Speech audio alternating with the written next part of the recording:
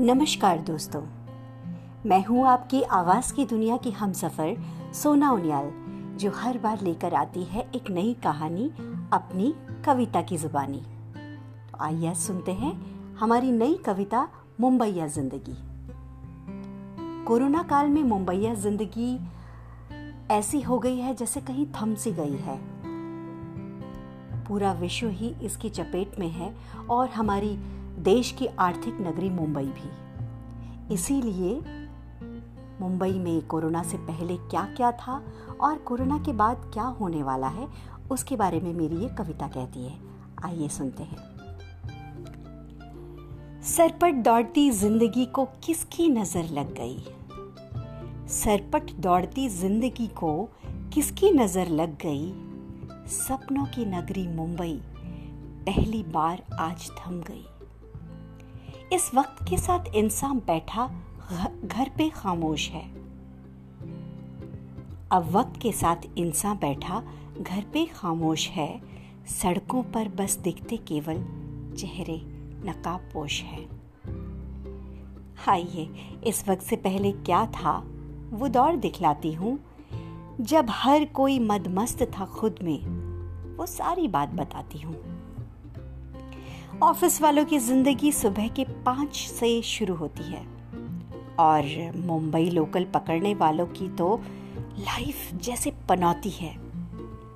हाजी, आपने भी क्या देखा होगा, जो भीड़ का मजमा यहाँ होता है, जो विरार से अंधेरी लोकल पकड़ने को हर कोई रोज रोता है।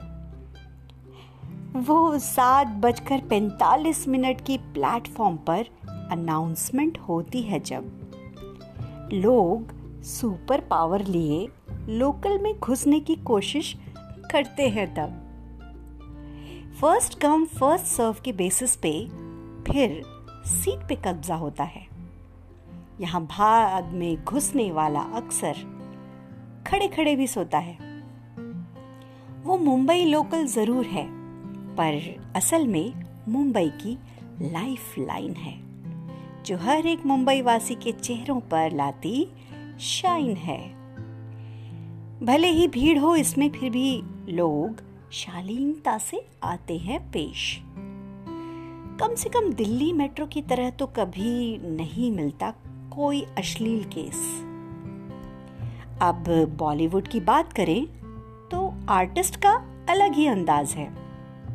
मड आइलैंड से नायगांव तक रोज सफर करते ये तत्पर जाबाज हैं।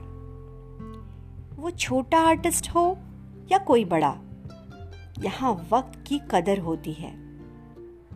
किसको कितना फ्रेम है देना, सबको खबर होती है।